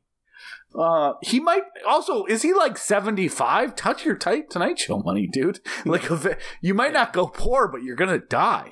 That's the ultimate example of a rich person trying to show off their humility, and then you're like, my wife. Oh wait, hold on. So you mean you've got like you're just hoarding $600 million sitting there that you're not touching? Is this supposed to make me feel? It's like when people are like, "Did you know Bill Gates drives a Volvo?" I was like, "Who gives a shit? He's got $1 billion. He could buy a Hummer every day, and it doesn't matter." Mavis is like, spend the money. I'm like, no, Mavis. That's all I know. His wife's name is Mavis, but he is 70. I just looked it up. Like, you're gonna die, dude. Give your money to something worthwhile if you don't need it. Yeah. He'll do it, right? Like he'll give his money up to, because he doesn't have kids. Like some billionaire will be like, it won't be Seinfeld. I'm gonna buy one really big car. Just the biggest car I can get. It won't be. I'll be like, here, I want a car That that's $100 million. Hold on, homeless shelter, bro. It's amazing when these guys could entirely change the economy of a town and and fix everything, but instead they're like country in some cases. I haven't touched my Tonight Show money. You're like, shut the fuck up. Shut the fuck up. Do you think he touches his Jay Leno's Garage money, which is apparently also a show he hosts? No. Wait, what? Says it's been running from 2014 to present. It's supposed to be like a Tonight Show style thing, but he also shows up as cars. It would be great if it was really like literal, like he's really trying to be common man. He's like, I know I put that box of our Christmas stuff in here somewhere. I'm gonna look around for a while. Now that we're describing like Jay Leno's wealth hoarding, I'm imagining his chin on Smaug Dragon. That's true. Just like Smaug's like, I never touched my desolation money. It'd be great though, like if they made a Piranha movie with a Jay Leno stand-in, like it'd be his chin that gets bitten off and like regurgitated at the audience in 3D. Wow. We've talked about Jay Leno a few times this summer because of because fuck that guy, because he gets his stand-in dash his real person gets murdered in Dawn of the Dead. I don't know what he'd be doing in Wisconsin, so it must be just someone that looks like him. I also think that the reason we joke about it the most is because sometimes when you're hosting a podcast and you can't think of a transition, you say dumb shit like, have you heard about this? You ever thought about this? So you realize that, I mean, I don't make Tonight Show money. But yeah. This movie also, speaking of podcasts, this movie stars two people that do or have done in the past some of my favorite podcasts, like How Did This Get Made early on, and You Talking You Two to Me, and or Are You Talking REM Re-Me? Yeah, I should have found out. I should have found out if How Did This Get Made did a Piranha episode. They have not. I actually looked it up. So that means you have to come to us. Can we talk about two characters really quickly? We're talking about Jake Steve R. McQueen. Is that his name? Yeah. Oh, Jake. Sure. Yeah. Sure. We can talk about Jake. Steve Real McQueen. Dude, if his middle name was Real, that would rule. Like, I would take really back every good. bad thing. Really just because, good. like, you're already kind of fucking with your kid a little bit. Like, my parents had 10 kids. They didn't name one of them Neil. Like, they understood that might be a problem for them. His fucking middle name is Chadwick. Chadwick. Stephen Chadwick. Chadwick is, of course... How do we let people know you're also a rich asshole, probably, that you come from? Chadwick. Yikes. I mean, he comes from nepotism. His dad is film producer Chad McLean, who I've never heard of. Chadwick McLean. Okay, so we know why he's named that way. When your name is Chad, but you want to be loathsome in a different trajectory. Chadwick Stephen McLean. Well, he came from my dick. We're not going to call him Chad Dick. Known for playing Dutch in The Karate Kid and The Karate Kid Part 2. Let me fix the name. Chad Hogg. Chad Hogg? And it says Chad Wog? He's listed as an actor, film producer, martial artist, and race contractor. His dad. His dad is? Yeah. This guy's well, I mean, I assume he didn't get jobs based on his acting talent. I saw the first 4 seasons of Vampire Diaries, guys. His only defining characteristic is in this movie he likes boobs and good music. He's a nice guy. Like he likes the Pixies and he likes like fun alternative 90s bands that everyone actually likes. Oh shit! He likes boobs. Wait. Sorry, I just found out that like his dad is the son of Steve McQueen. So that guy's related to Steve. Oh, okay. Well, I guess you can grandson. name your kid Stephen McQueen. Yeah. Fucking grandson of Steve McQueen. Okay, we know where he gets his acting jobs. Yeah. Yeah, he inherited none of Steve McQueen's. I guess it skips 4 generations.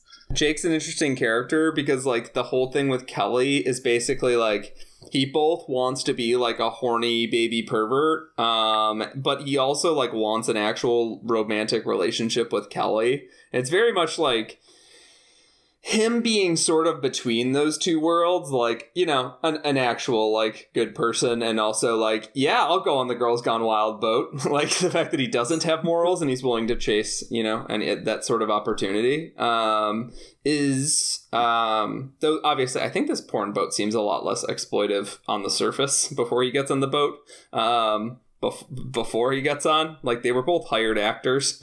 Anyways, so... let me ask you a quick boat question, Peter. Yeah.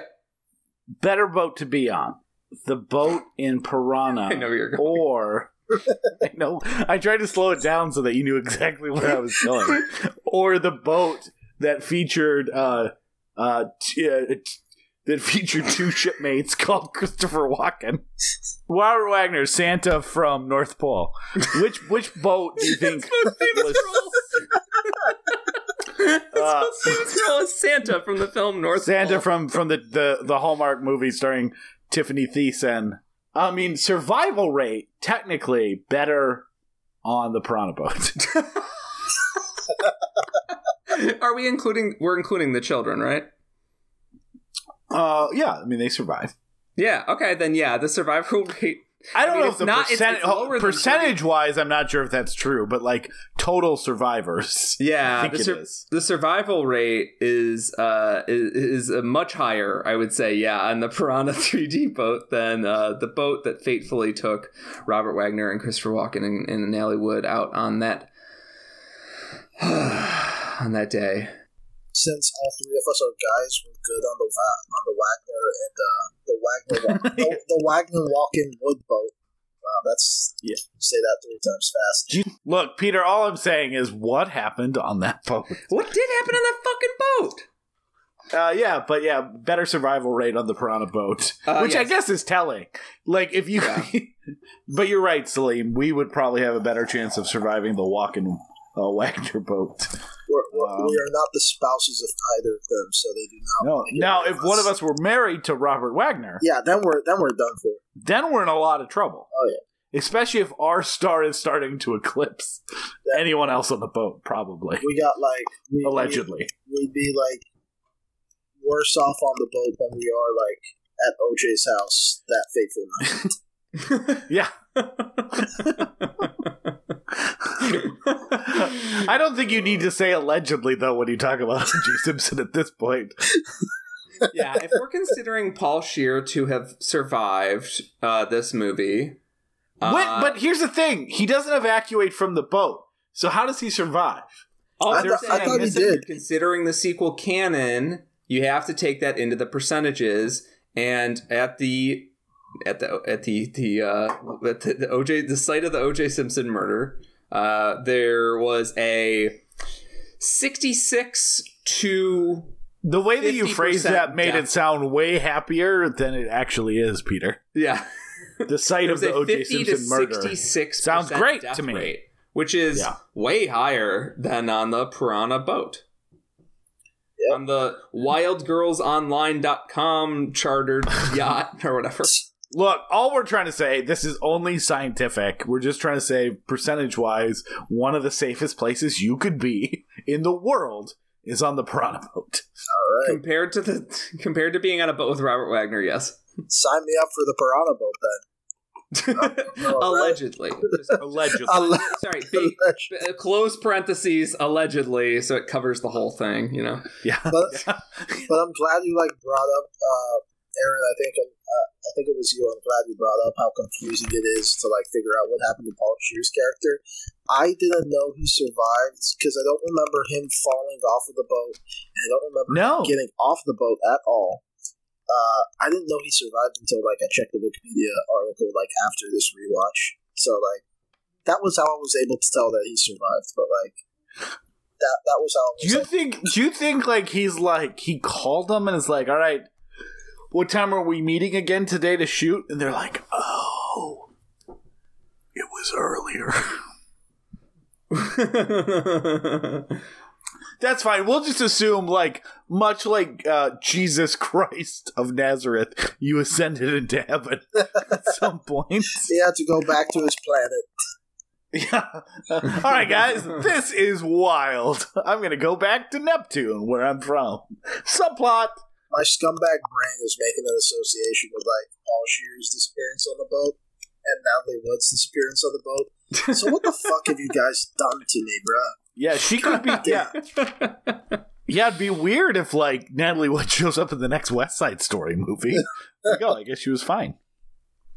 Well, at least maybe too far. At least she would be like. Peter's editing this one, so he gets to decide what's funny and what's not. I am the ultimate arbiter of protecting both your reputations. I'll take care of it. Do you think Aaron, that's what Christopher Walken said to Robert Wagner? Oh, they're both so guilty.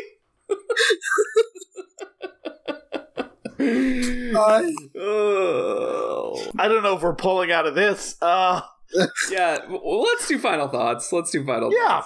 Salim, do you want to go first? You were the one that was very pumped about doing this movie. I am very glad that we got an opportunity to talk about this movie. Aaron was also pumped to talk about it. So, like, this feels like a home run kind of pick here. So, Salim, why don't you kick us off with the final thoughts? What do you think of Piranha? Absolutely. I had a lot of fun the first time I watched it in 3D. I still had a lot of fun this second time that I watched it in 2D.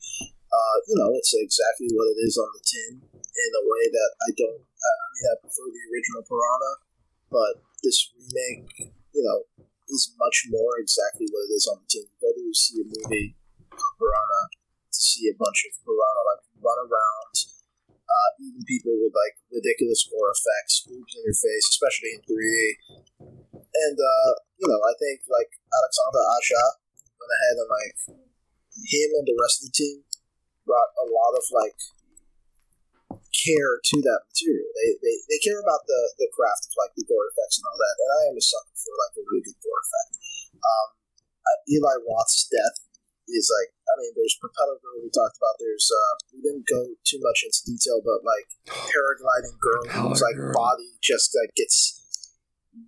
like goes and sinks into the water, and then suddenly we see like there's nothing left of what went into the water. But the rest floats up. What's it called? Ving Rhames is like the gigantic like propeller moment where it just like cuts through like the piranha like he's Ken Foree and fucking Dawn of the Dead. Yeah, I really like Eli Roth's death. Specifically because of like the impact that the cut gives it once he's like hit with the bolt, and we see like his entire skull like crush and like go into it and all that. Something that we didn't get a chance to mention this, but like I'll mention it now. The editing for like the chaos scene is really really good. Has like so good, a really frenetic like sense of like ridiculous pacing. It's also the moment where I recognize most of my friends in it, but like. so like the shots are barely there, but like it's there enough to like get us like disoriented, seeing like red in the water, and then seeing like everyone else screaming, and then more red in the water and all that. And I looked it up, and the editor, and I remember this was the case in the movie too, but now I'm reminded the editor is only credited by the name Baxter. I tried to figure out who this guy was because he's not Kirk Baxter who edited, and he's not Baxter Stockman, the noted man who turned into a fly. But props to you, Baxter, for that chaotic death scene. Other than that, the frenzy, good. Yeah, the frenzy. Other than that, I just it's a movie made by folks who like. Just wanted to have fun, wanted us to get in on that fun. I'm sure a lot of that fun is like exploitative and tawdry and all that, but like, you came to Piranha for fun. You should want to see if you didn't want to see like Piranha 3D. If you didn't want to see like high trash, you go to fucking Social. Same year, yeah. You could literally leave Piranha 3D and go to the Social Network. Yeah, exactly. Probably. Yeah, I think they came. No, they didn't come out around the same time. Well, it could be second run. Yeah. I echo that. Like, I really do love this movie, and it has so many descriptors that normally would be like trigger words for me to avoid, like over the top, like exploitative, like goofy, and it like lands all of it. It's not like to Salim's point, it's not high art, but it is so much of what I want out of a horror movie. Sometimes I want to be scared, sometimes I want to be creeped out, and sometimes I want excess. And this movie is excess to a T. And it also just features that sequence that we've talked about a lot. That's like, I cannot think of anything that compares to the scale of the slaughter that occurs, combined with the level of detail. It is like showing you a large group of people all getting like murdered by animal slashers and other people all at once. But it's not doing it like, okay, it's actually showing scale, like in a way that you rarely see in horror or action movies. Like, sure, the Death Star explodes, Alderaan explodes. Yeah. We don't see like countless cities and each individual person burning. It's like the whole thing is like this complex Rube Goldberg that has all these different pieces happening at once, and then zooms in on like, okay, this person dying here leads to this person doing this action, and it spends all the time to show like this how these thousands of spring breakers all die in gory, horrific ways. All in these little, like, intimate moments for the most part. And then when it does scale, like the initial piranha attack or that dude blowing through the boat, it does it in this very, like, intense and visceral way. And I will say, even, like, so let's put all that aside. The one thing that we didn't mention, too, there is an escape scene from the boat, the piranha boat before it explodes, that is, like, legitimately tense and like scary in how like the whole thing is shot like a thriller, that I think really shows like why Aja was able to go and do something like a Crawl, which is like all these like intense moments of like how close you are to death. And the fact that he throws that in, like, hey, we've done goofy, we've done gory, we've done funny, I'm actually going to give you a legitimately tense, like, edge of your seat scene, just shows what a talented director he is. And I'm glad Crawl was a big success. I was worried post Piranha, like, where his career was going to go, and there wasn't that much that's like either I haven't seen or it's just not something that gets a lot of attention. And I hope he's continuing to get these like $20-30 million budgets to just make whatever he wants, because he's so good at setting up all the pieces and knocking them down. So my final thoughts real quickly. Aaron knows that means it's going to take about 10 minutes. The final shot is sort of this like ain't I a stinker moment where it feels less like they're setting up a sequel, though they clearly were, and more like they're just like, hey, none of this matters. Like this is like sort of a nihilistic, sort of goofy, satiric film. This is not supposed to be a film where, you know, the fates of our characters matter, and we want to see Adam Scott and Elizabeth Shue go off into the sunset and be happily forever after, though they both are very attractive. This isn't that kind of movie. This is supposed to be taking place on a sort of heightened plane. This is not supposed to be this sort of like grounded real thing where you can see the person's life before, you can see the life after. This is taking place within a specific context, and context is super important for this, because I think if you're watching this movie, it reminds me of Spring Breakers in a way, where and if you're watching it in a specific context, you'd go, oh, this is a dumb fucking like, you know, party movie about like, you know, just some kids going out and doing crazy shit, and then like, you know, there's some repercussions, but whatever. Like this is ultimately just like a, you know, hedonistic exercise. Like that's how the movie begins, and it really reels you in slowly, pun intended, where it is trying to establish the fun and the hedonism, but not from this like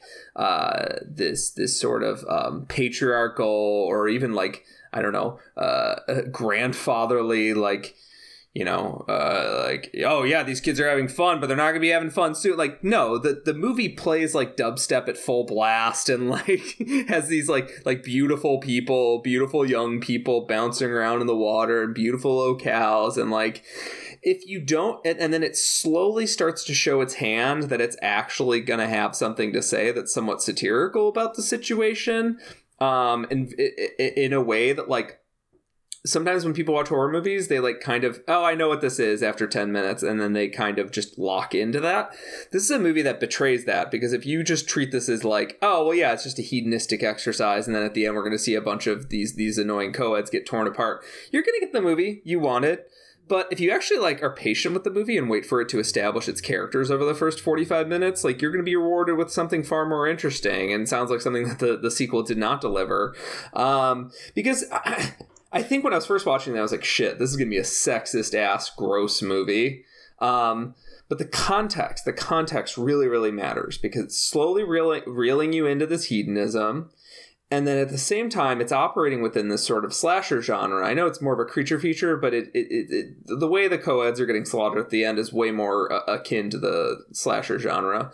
And the fact that the slasher genre is a genre that has a particular tropes, and a lot of those particular tropes involve women being horrifically murdered.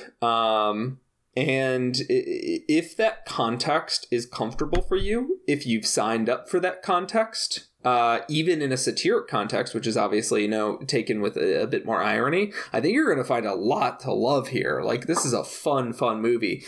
If you're not taking it in the sort of, you know, ain't I a stinker, you know, comedy slasher heightened sort of satiric mold, yeah, it's just going to seem like, you know, another dumb movie that is mixed in with the bunch that has, you know, maybe better technical execution than the rest, or is grosser than the rest.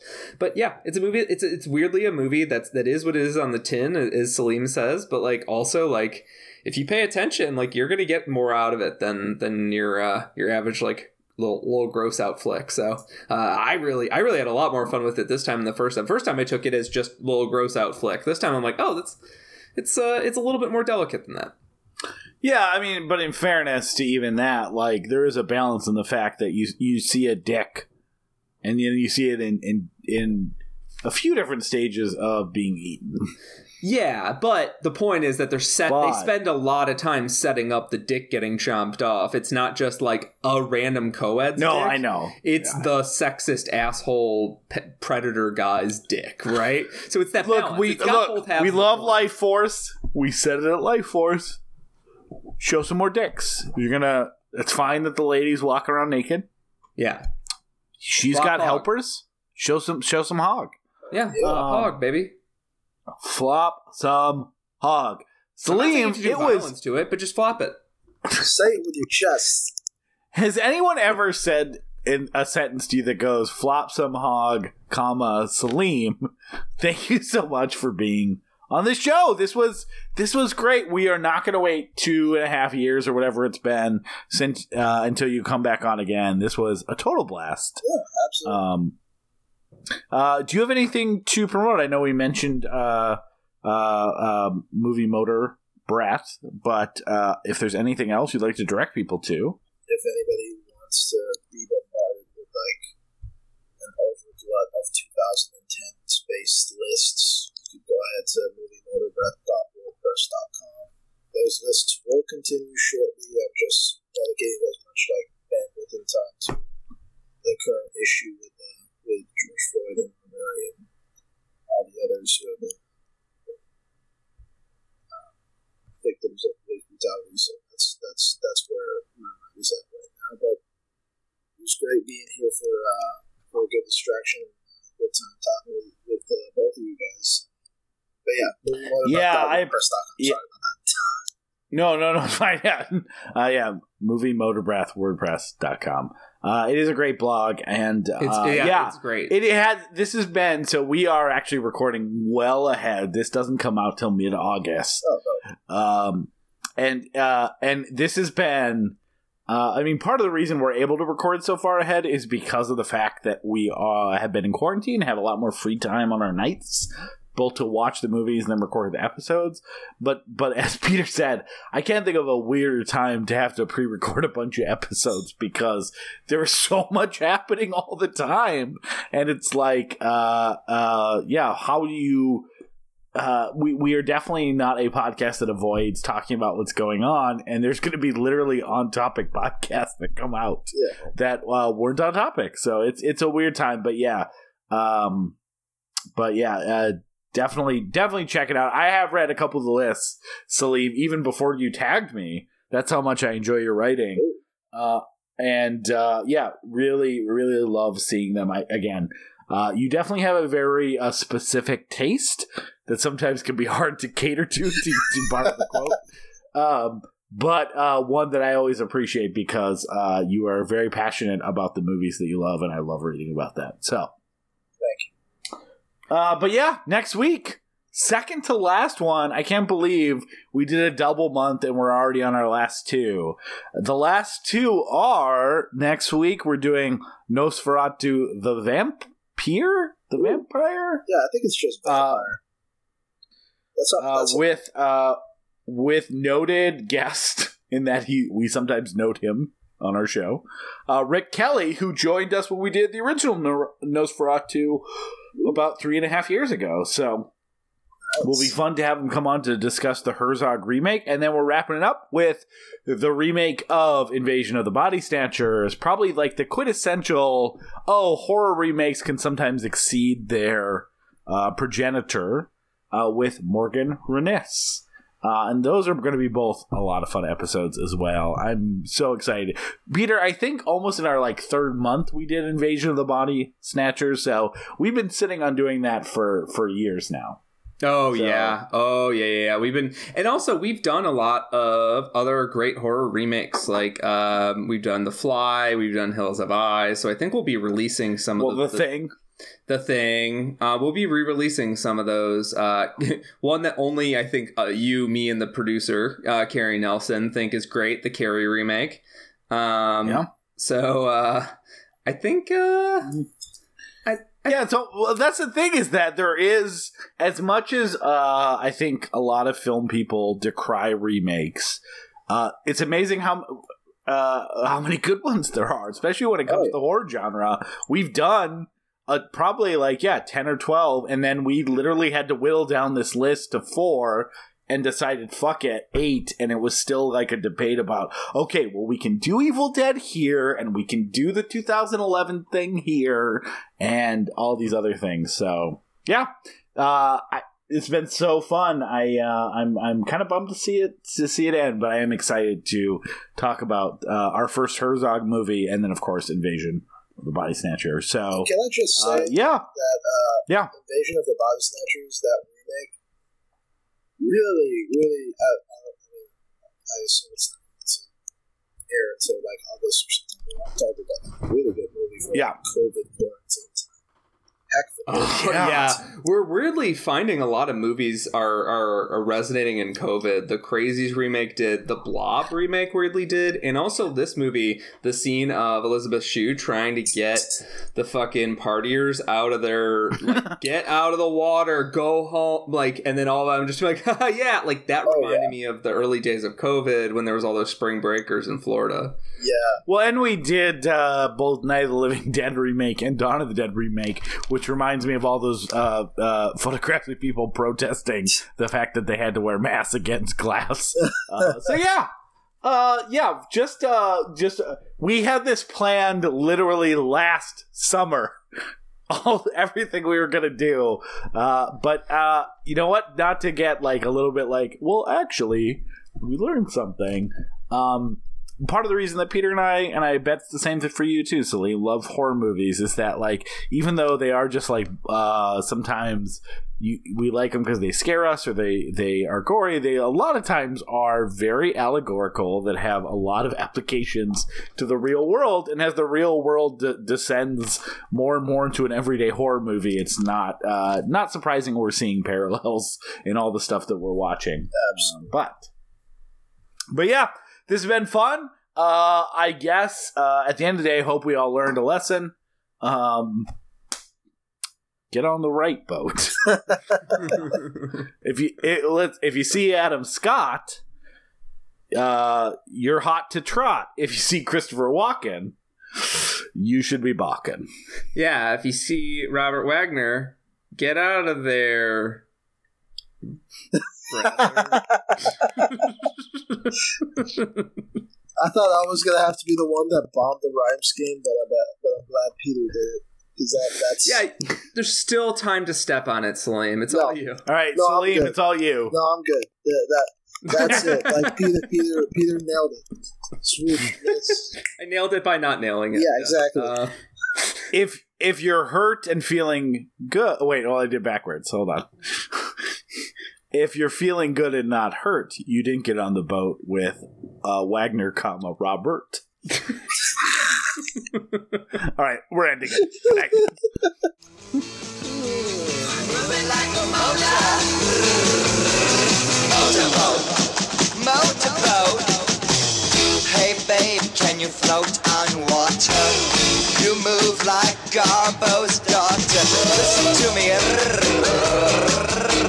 motorboat, the no video. Hey kids, you want a swell vacation? Thank you so much for listening to We Love to Watch. If you made it to the end, hopefully you liked what you heard today. And if you'd like to hear more, please go to patreon.com/WeLoveToWatch. And if you can chip in a few bucks, that would really help us keep the lights on and keep us moving forward.